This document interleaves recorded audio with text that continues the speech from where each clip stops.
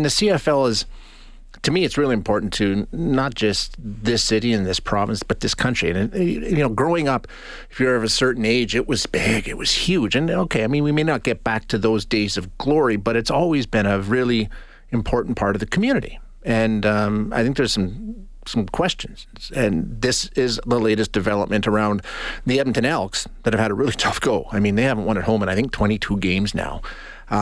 They did look better last time out. They finally made some changes in terms of, the coaching staff and player personnel.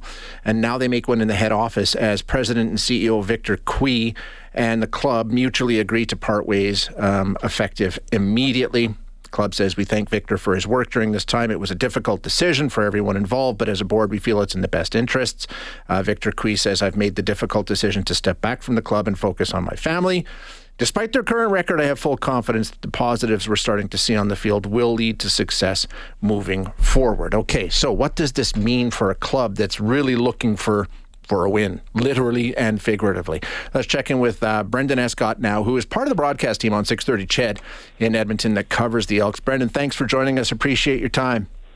Yeah, thanks for having me on, Shay. It's obviously been a bit of a whirlwind of the last, 18 hours or so as rumors of this started to trickle to the surface.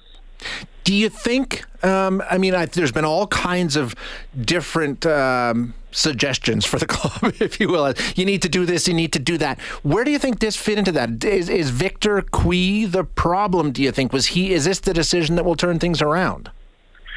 Well, I think that they're looking for solutions in just about any area that they can find them. This one, to me, is one that, in a more typical sense, you're going to see an organization make in the off season, I think, so as to not have the distraction or what have you. But we also haven't seen the lack of success that this team has had since it was September of 1963 to September of 1964, last time we've lost 13 consecutive games. So, the next loss theoretically could put them in standing as this is the worst run in Elks history. So to me, when you change the quarterback and you change the offensive coordinator, that resets the clock a little bit.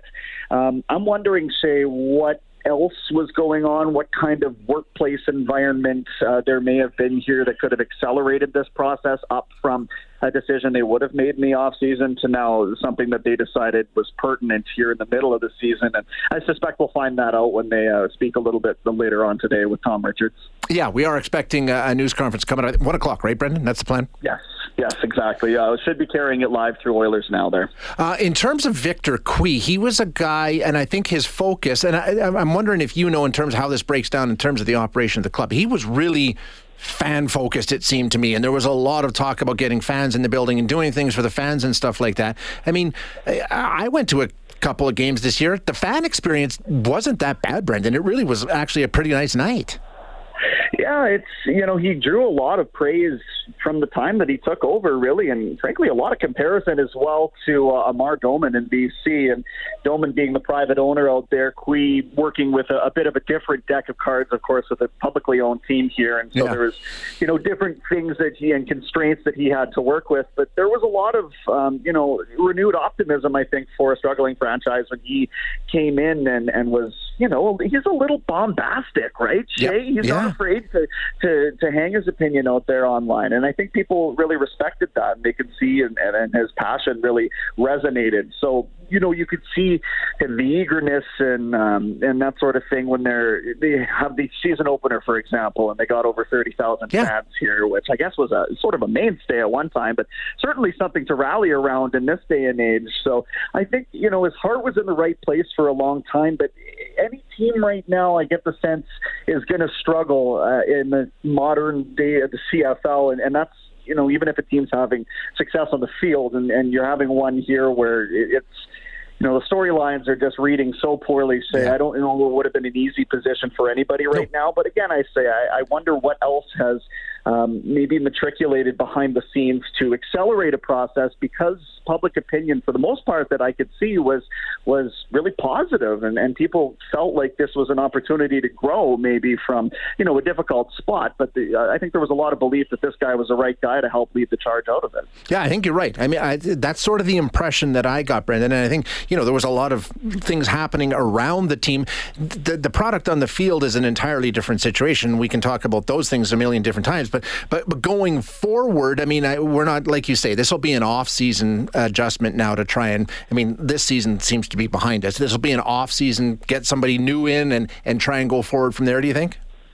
I suspect we'll see a familiar interim replacement named, and we'll sort of, try and just ground things right now. There's so much instability around the franchise, and I think that everybody just needs a minute or two to exhale here. So, put in a stopgap that's going to have a familiarity with the organization, the community, that sort of thing. I think that's really important. And then give yourself as much time as you need to make the right decision moving forward. And obviously, as I say, that's you want to have the right catalog of people. Sometimes that's not always available to you in the middle of a sporting season. So I would expect by the end of today we will have a familiar name in place, whether it's a name more associated with BC that we're thinking of, or maybe a name that's a little closer to home. Okay, lots to watch. Brendan, thanks for the update. Thanks for the insight. Appreciate it. Yeah, thanks, Shay. Appreciate it.